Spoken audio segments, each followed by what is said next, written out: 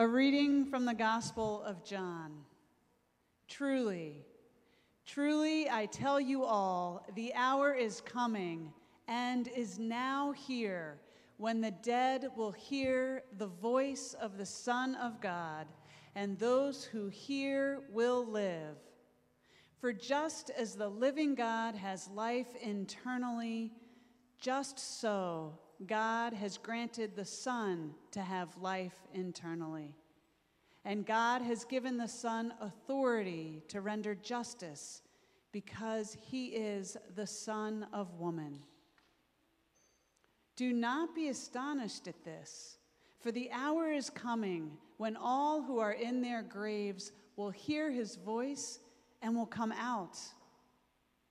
Those who have done good to the resurrection of life, and those who have done evil to the resurrection of judgment. Good morning, everyone.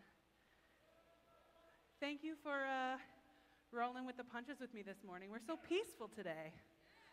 We're just filled with the peace of God. As I mentioned, my name is Jonah. My pronouns are they, them, theirs. I'm your lead pastor here at Zao. And do we have that phone number we can throw back on the screen again? We have just started this new practice. We've got a phone number up on the screen. That's going to be up on the screen during sermons. And you can text that number, honestly, at any time, but especially during service.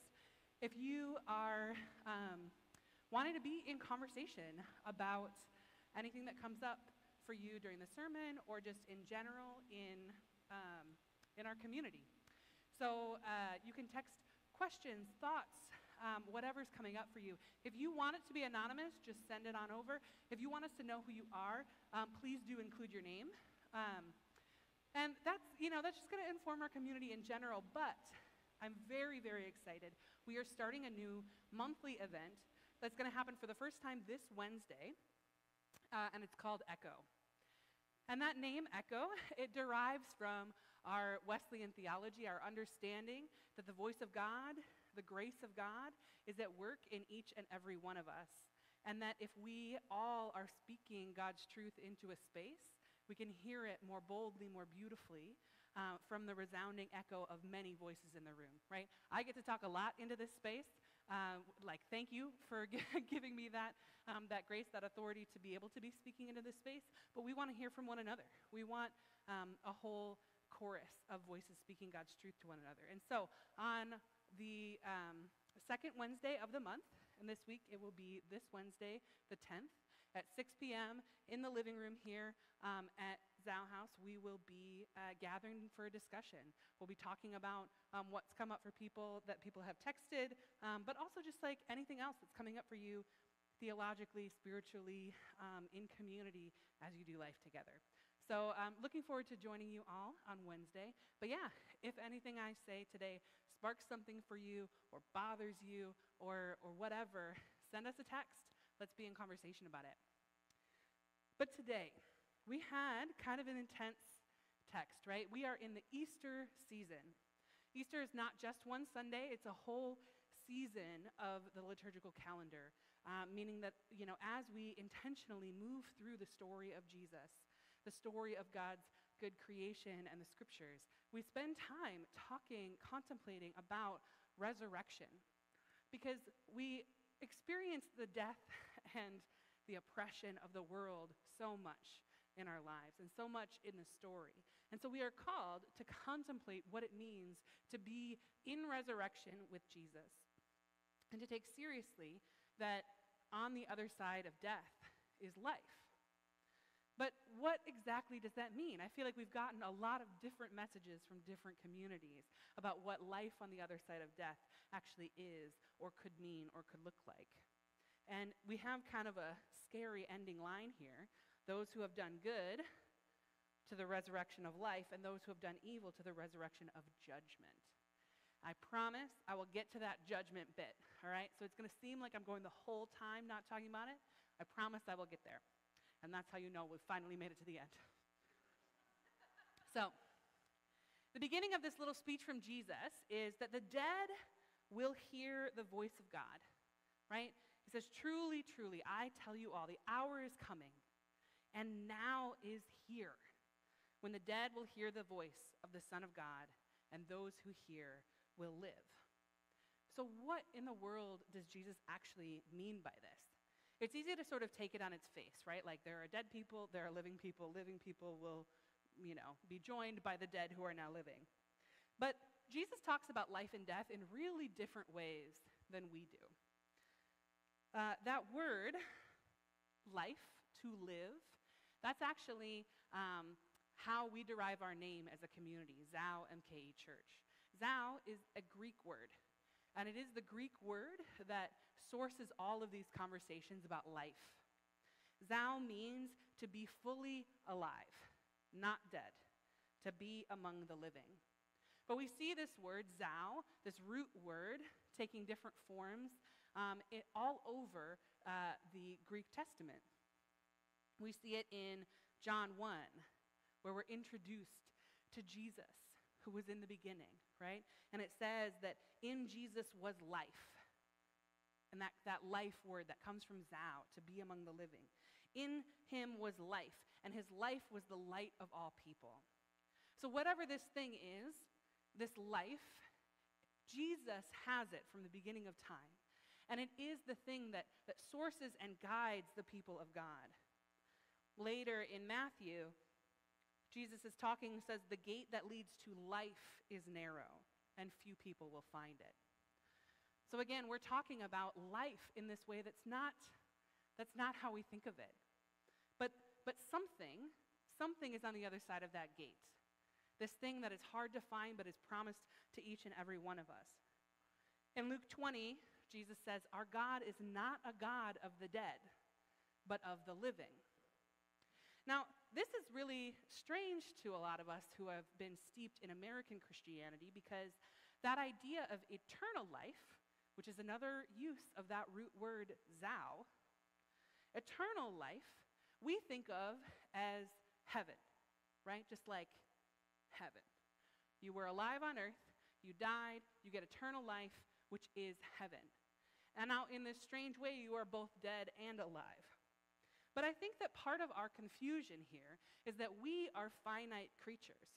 And honestly, we've been kind of obsessed with immortality. A lot of our storytelling is about how to figure out how to live forever here on this earth. And so we have taken eternal life and very quickly spun it into just an extension of what we have here and now. What we have now, as though the worst thing that could happen is for us to cease to exist. And so we say the gift that we get from God is to just exist forever, but, in a mansion, right? And so we think of it in these very earthly, human, finite ways that are just about extending our own life pretty much exactly as it is now, but with more resourcing. But when Jesus arrives on the scene, in Jesus is life. And I don't think that means that you crack Jesus open and there are all the roads paved with gold, right? Jesus is bringing that life into being. Jesus, who was in the beginning and is now and will be forever, has that life inside of him. And that life is our light, is our guiding source. But Jesus is on the scene trying to get us on board with that life. And even that word eternal, that we think we know what that means. In the Greek, one of the first definition is indeterminate as to duration. And another one is long ago. So when we think of eternal, we think of ongoing from now until forever. But actually, I want you to think about life as something long ago, something sourced from the beginning, something that is so big, so immeasurable, that we can't even determine its length because it is so different from a finite life of humanity. This is what is in Jesus, a life that cannot be constrained by the finite experiences of humanity. It is something bigger. And though we just want to extend our little lives here, that's what we're invested in, Jesus is actually trying to get us on board with a project of life, joining him in the kind of life that has been around since the beginning of creation. Now, one of the definitions of Zao, I mentioned, is to be fully alive, to be among the living, and just not dead. Which is like a weird thing, right? You don't actually often get those kinds of like opposites right in a definition. Like if you're like, what does it mean to be alive? Not dead. But I'm really drawn to this because I think, again, it's an invitation into a conversation about what death is. Because Zao, this life that God is inviting us to be among the living, to be a part of this life that is in Jesus that has been with us since the beginning, is something related to not death. It is specifically the opposite of what it means to be dead. Now, we think of death in like these very literal physical terms. But in the way that Jesus talks about it and teaches about it, anything that is not of this spirit of life is death. Anything that is not of that creative spirit of God that is in us, that we were imbued with at the beginning, anything that is not of that life in us, that life to which we are called, that is death. So I'm going to read that quote to you again. Truly, truly, I tell you all, the hour is coming and is here now when the dead will hear the voice of the Son of God, and those who hear it will live. Jesus is saying, for real, listen. It's coming and it's actually now. All of you who are dead inside, you're going to hear this invitation. And those who are ready will come alive like I am alive. We are not waiting for death to find life. Life is not the thing after death. Life is the thing instead of death. Life is the thing that death cannot defy. And this is before Jesus' death and resurrection, right? So he's inviting us into life in this way that like absolutely precedes the cross. Eternal life is an option starting now, starting always. Eternal life is aligning with the life force that is God, that is divine love. Nothing, not death, not the empire, not any force of evil can defeat that life.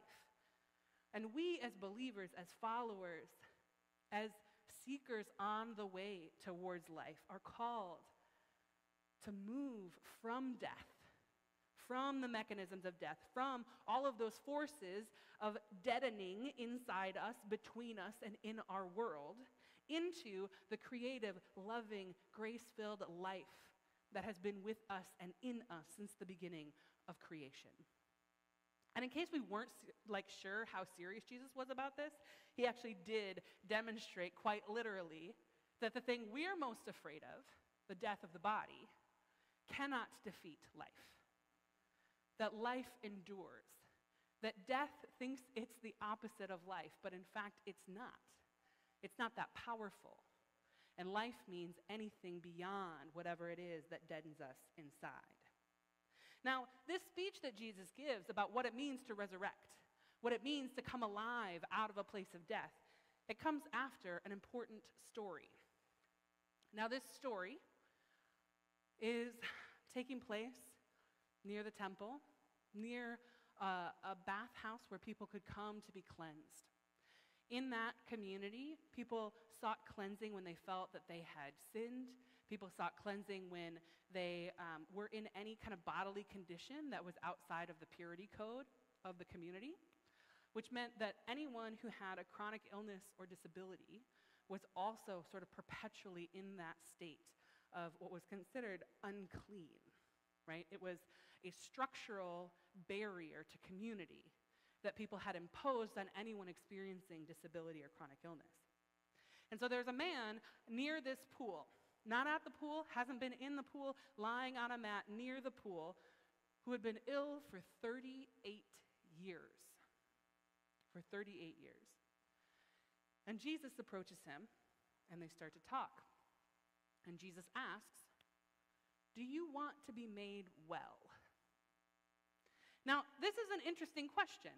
First of all, I feel like it's very indicative of who our God is, right? Our God is not coercive. Our God's not just going to come in and swoop down on people. Our God comes in and says, do you want this? Do you want to be reconciled? Do you want to be made whole? Because that's really the question at hand. We interpret this, it's sometimes translated as, do you want to be healed? And we interpret this because of our own inherited cultural ableism to mean, do you want to cease having your disability? But Jesus, this word that gets translated as healed, that word is also translated as whole. Do you want to be whole? Do you want to be restored? And what comes to mind for me is this reconciliation project of God's, that all of creation, made to be unified in its diverse components, made to be in right relationship, is suffering under the wounds of sin, under those broken parts that tear us from one another. We are all longing to be reconciled to each other, to repair the wounded relationships that are caused by evil, by violence, by any choice that separates us from ourselves, from one another, and from God. We are longing for wholeness, and not a wholeness that comes as an empty piece papering over the violence that is still there, but wholeness that comes from healing wounds, from ceasing and interrupting violence, from eradicating those sources of pain that have caused so much harm.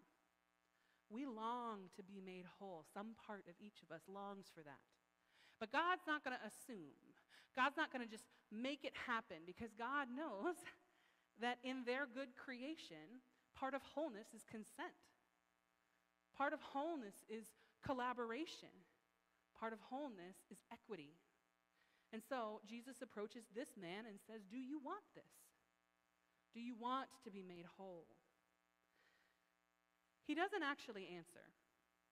He responds by describing his experience of the wound, his experience of the gap between him and right relationship, his experience of what keeps him from wholeness with his community. He says, I have no one to put me in the pool where the water is stirred up. And while I am making my way, someone else steps down ahead of me. For 38 years. For 38 years, this man has experienced isolation and abandonment, has experienced other people, non-disabled people, using their power to circumvent him, to get in his way, to access the things that he is longing for, that he says he needs. And so he's describing that wound. He's describing what it means to feel alone and fractured in a world of oppression. And so Jesus commands him, stand up, take your mat, and walk. Now, Jesus here is technically healing his illness. He's restoring him to status. What Jesus is doing is giving this man the power to renegotiate his relationships and community, in a community that has structurally barred him from doing so. Jesus is giving this one person the physical and social ability to be in relationship with community and maybe repair it, maybe make changes, maybe advocate for something different. Because he didn't have the power to do that, because he was stripped by those systems that rejected him based on ableism. Now, the bigger project here, God's project for all creation, is making the community whole, is breaking down all the barriers to disabled people, and breaking down the barriers that everyone who is marginalized has to resources, to relationship, to social and religious community. But here, in this moment, in this one-on-one relationship, Jesus is intervening on just one point of contact and giving this man more agency and autonomy over his relationship to community.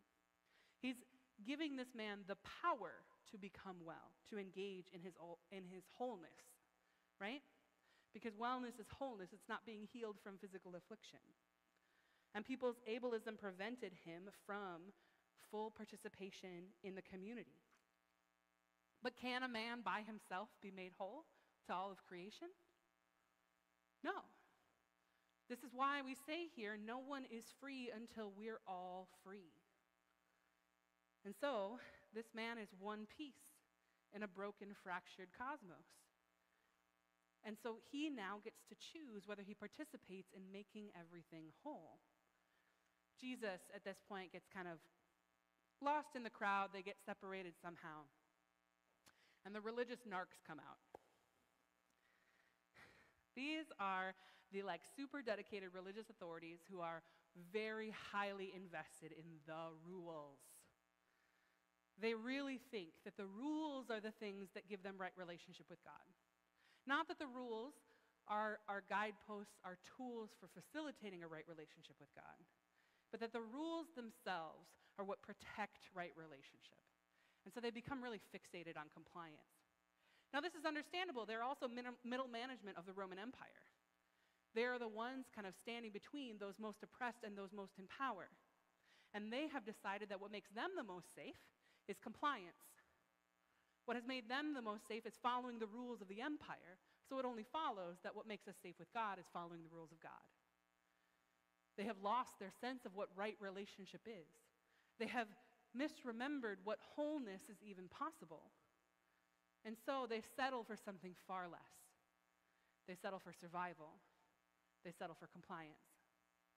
So these narcs, they're not just satisfied with compliance themselves. They feel like the only way to keep everyone safe is to control everyone else, is to be the cops of religious compliance, to say, hey, you better follow the rules.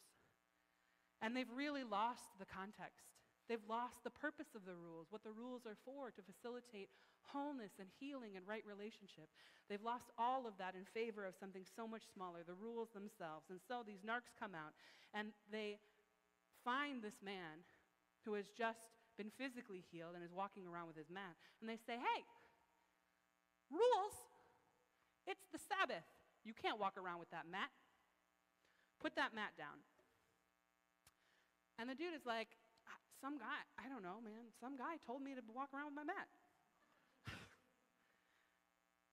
He's following the instructions, the direction Jesus pushed him in to become whole, to seek out relationship and to make it right. Some guy told me, the first guy who helped me in 38 years, the one who responded to my needs and desires, the one who showed me what wholeness could feel like, told me to walk around with my mat. And so these religious authorities are like, ew, who's this guy? He's not following the rules. He's telling people to break the rules. This is a bad guy. So then they go find him. But they're looking. This guy actually doesn't remember. He's like, I don't know, it was some guy. He can't identify Jesus. So anyway, the guy who is walking around with his mat meets up with Jesus again. And Jesus is like, look at you. All right, you're up and walking around. Here we go. It's game time. Now is when you do your be integrated into community. You have an opportunity here.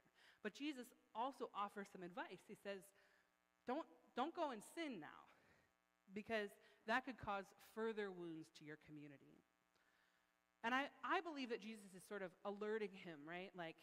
You have been the victim of ableism, of this very deep systemic wound in your community for 38 years. I'm inviting you to be made whole. I've given you a status, I've given you the opportunity to engage with status and power that you haven't had for 38 years. Don't mess it up. Don't continue to re-wound your community, because that could be so much worse. Because Jesus actually knows that the way that wounds work, they cause extreme violence on the victims. But it's a different kind of soul death that happens for the perpetrators. And so Jesus says, it could be worse.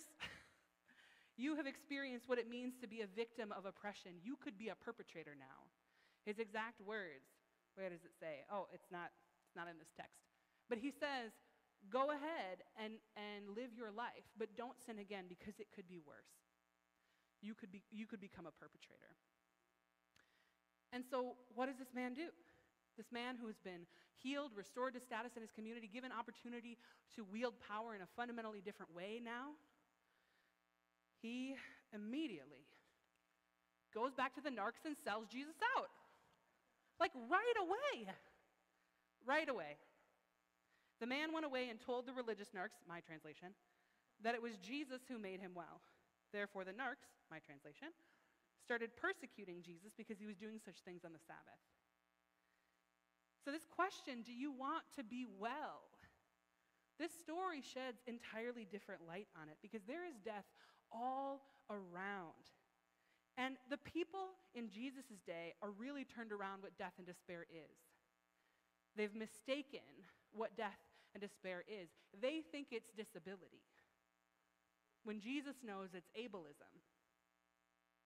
And how many corollaries are there to our day, right? In that time, the religious authorities thought that death is what resulted from not following religious rules, when Jesus knew that death is actually confusing compliance with love. They thought that death was what the Roman Empire could do to their bodies. Jesus knew that it's what the spirit of dominating empire and hierarchy and power and privilege can do to a person's soul. That is death. And we see that death gripping these religious authorities. And they say, it's Sabbath, it's against the law to heal. They're not aware, they can't even connect to the abundance right in front of them. This person from whom they have been separated by their own sin for 38 years has come home. What would it be like if we understood this healing story like the prodigal son? We've been separated for so long. Religious authorities, not by your own power, but by Jesus' power, you have been brought home to your kin. You have been brought home to this man who you have abandoned for 38 years, and you have an opportunity to be reunited in love. It should be a celebration. But they miss all of that. They miss the whole opportunity to be made whole, healed, reconciled to one another because they are so fixated on compliance. Because the empire has taught them that obeying the rules and not getting in trouble and complying with authority is what keeps them alive. But they're dead inside. They have closed themselves off to life by trying to survive. They have thrown life itself under the bus. They also get real mad that Jesus is walking around saying God's his dad, because they're like, that feels pretty disrespectful. And again, they're so committed to that hierarchy, right? That's Jesus getting out of his place, especially as a likely illiterate peasant, day laborer, is saying, like, oh yeah, that's my dad. I'm a child of God. And they're like, oh no, no, no. We studied. We went to school. We got tapped on the head by the Roman Empire. We got the go-ahead. You don't get to engage with this kind of familiarity. And if you do that too much, we're all in trouble. And this is the logic of empire that says that only some people have access to power, to divine power, to religious authority, to the gifts of God. And so they start getting really worried about Jesus, and they start trying to control him too. Again, it's not out of like malice, it's out of terror. They are trying to survive because they think that's all they can aspire to. And their desire to survive in the narrowest sense has led to an even greater death, a much greater death. But after this story, Jesus clarifies, listen, for real, already, right now, and in the days to come, you'll hear my voice. You who are dead, you who are dead inside, you will hear my voice. You will hear an invitation, and you have a choice. Do you want to be made well? Do you want to come alive with me? Do you want to leave the grave behind you? Do you want to be reunited with your kin? Do you want to be well? Now, Jesus is confident here. He's like, yes, it's going to happen, and the dead will hear, and those who hear will live. Jesus has a lot more confidence than I do most days because I'm like, I feel like I've heard an invitation from Jesus, and I'm not sure I always choose life. You know that phrase, wake up and choose violence? It feels very apt. Did you wake up and choose violence? Now, that idea that we could be petty and cruel, that we could wake up and make that choice, that's actually like really apt. We choose life or death, each moment, each day. Eternal life is not something you get a ticket to by saying the sinner's prayer and you're good to go for your golden streets and your mansion. Eternal life is a stream of creative love, the sourcing of all creation that we can choose to connect to, tap into, expand, and pour out into the world. Or we can choose to disconnect from because it's too scary. And I'll tell you, it is terrifying because the logic of empire did not just permeate the Roman Empire in that time, right? The logic of empire is here and now. We talk about this a lot at Zao. That empire, those forces of domination in this world, they have continued on that same tactic, that compliance is what gets us survival, and survival is better than life. We need to identify those lies that we have been told by the world around us. We need to discern which places in our life, in our little petty human lives, are actually sources of death, and where the divine is breaking in and inviting us into that stream of creative life. Where are you dead inside? Where is our creation turning itself off from love and connection, trying to survive under systems of domination and evil? Those mechanisms of death, they exist out in the world. They exist in empire, in systems of oppression, in hierarchy and dominance. They also exist in our interpersonal relationships, when we choose violence instead of love, when we choose to survive or to give ourselves an advantage rather than investing in trusting mutuality and relationship. And those mechanisms of death, they have worked their way into our very beings. Generational trauma, inherited trauma, our nervous systems are shaped by those mechanisms of death. Our self-hatred, our terror, our self-rejection, these are all forms of that violence which is death. But none of that is powerful enough to overcome the life that is sourced inside of you, that is the same life of Jesus, that is the light of the people. That is our sourcing and our guide. Inside of you is something that cannot be defeated by any of those mechanisms of death. We choose to submit to them. We can choose to walk away from them too. And that life inside of us, it is strong enough to overcome any mechanism of death.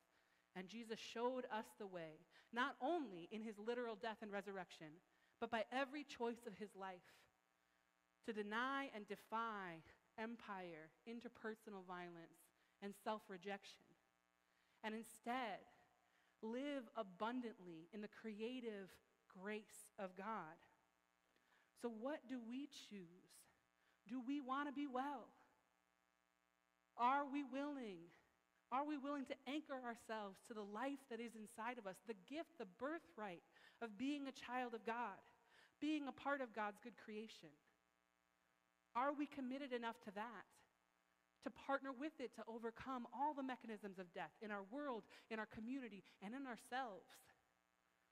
It can be so tricky because the values of empire have confused us and turned us all around.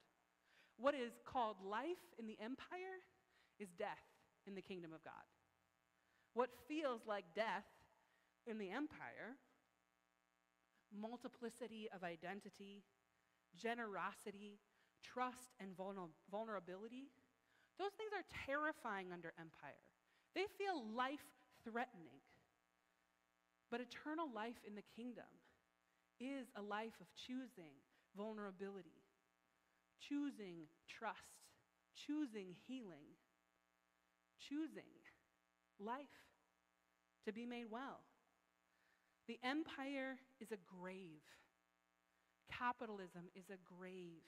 The closet is a grave. Fear is a grave. Self-hatred is a grave. Do we choose the grave? Or do we want to be made well? Do we choose the approval of middle management instead of choosing the bringer of life, choosing to challenge and confront mechanisms of death? Becoming whole means following the voice of Jesus out of those very familiar survival systems, situations, relationships, personal patterns, anything that keeps us in the grave. But on the other side of that, is life. And it is terrifying, but it is putting trust in our capacity to live beyond. Our capacity to look at the ocean and see a road into freedom. Our capacity to look at the grave and see a gateway into new life. Our capacity to look at empire and see the possibility of kingdom. And start living as though that is possible instead of just acquiescing to survive what's in front of us.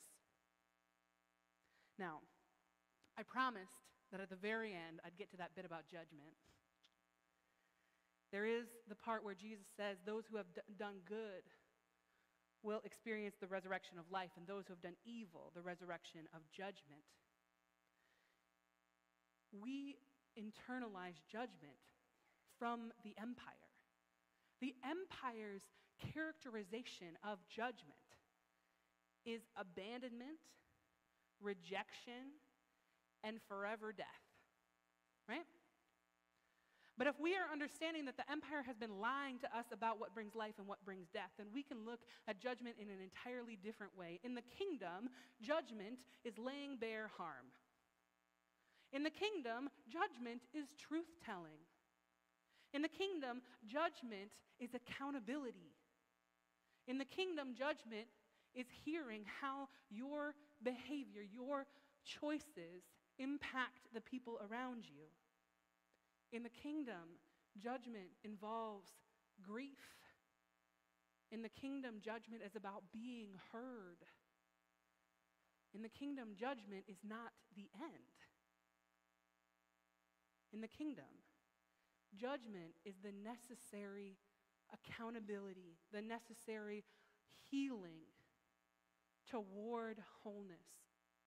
We cannot be made whole while we are still engaged in violence. We cannot be whole while we are still victims of violence. And so, there is good in us that is already resurrecting into new life. But the next step towards resurrection for the evil that we have done and the evil inflicted upon us is accountability. And so we will resurrect from the grave of shame, from the grave of hiding, from the grave of being silenced about what we have experienced or what we have done. And we will resurrect into the new life of truth-telling and accountability. Because fear of accountability is just another grave. And the empire is happy to lay in that grave forever. But we know that healing can only come through accountability. And so I want you, when you ever think about judgment out of the mouth of Jesus, I want you to just try a thought experiment, replacing that word with accountability, with truth-telling, with hearing from victims.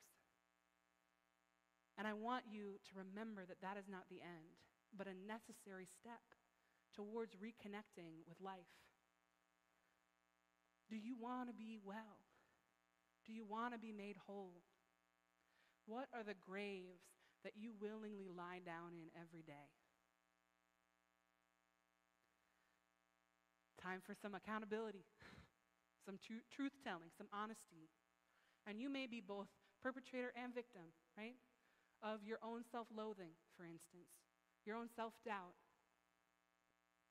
So our call as followers of Jesus is to move out of that grave, to leave that grave behind. And the promise is that we are fully capable, made to do so by the life, the Zao, the living that is in Jesus from the beginning of time, that has been put in us, in our body, and that is in each and every one of us, threaded throughout all creation. And no grave can hold us forever, because the life of Jesus is in each and every one of us, and it will rise and rise and rise again. And in that, all things are possible. Will you pray with me? God of all creation, we trust, maybe just in our heads, that your goodness can overcome all things. Make that truth come alive in our bodies. Help us to remember what it means to be made in life for life. Let us not settle for the mechanisms of death, not in our world, not in our community, not in ourselves. But God, may we choose life. May we choose wellness, wholeness. May we trust in the promise that we are capable because we are made in your image. And may we connect, tap into, be flooded by the power of your overwhelming life and love. May we choose to participate. May we become free by helping to make us all free. Amen.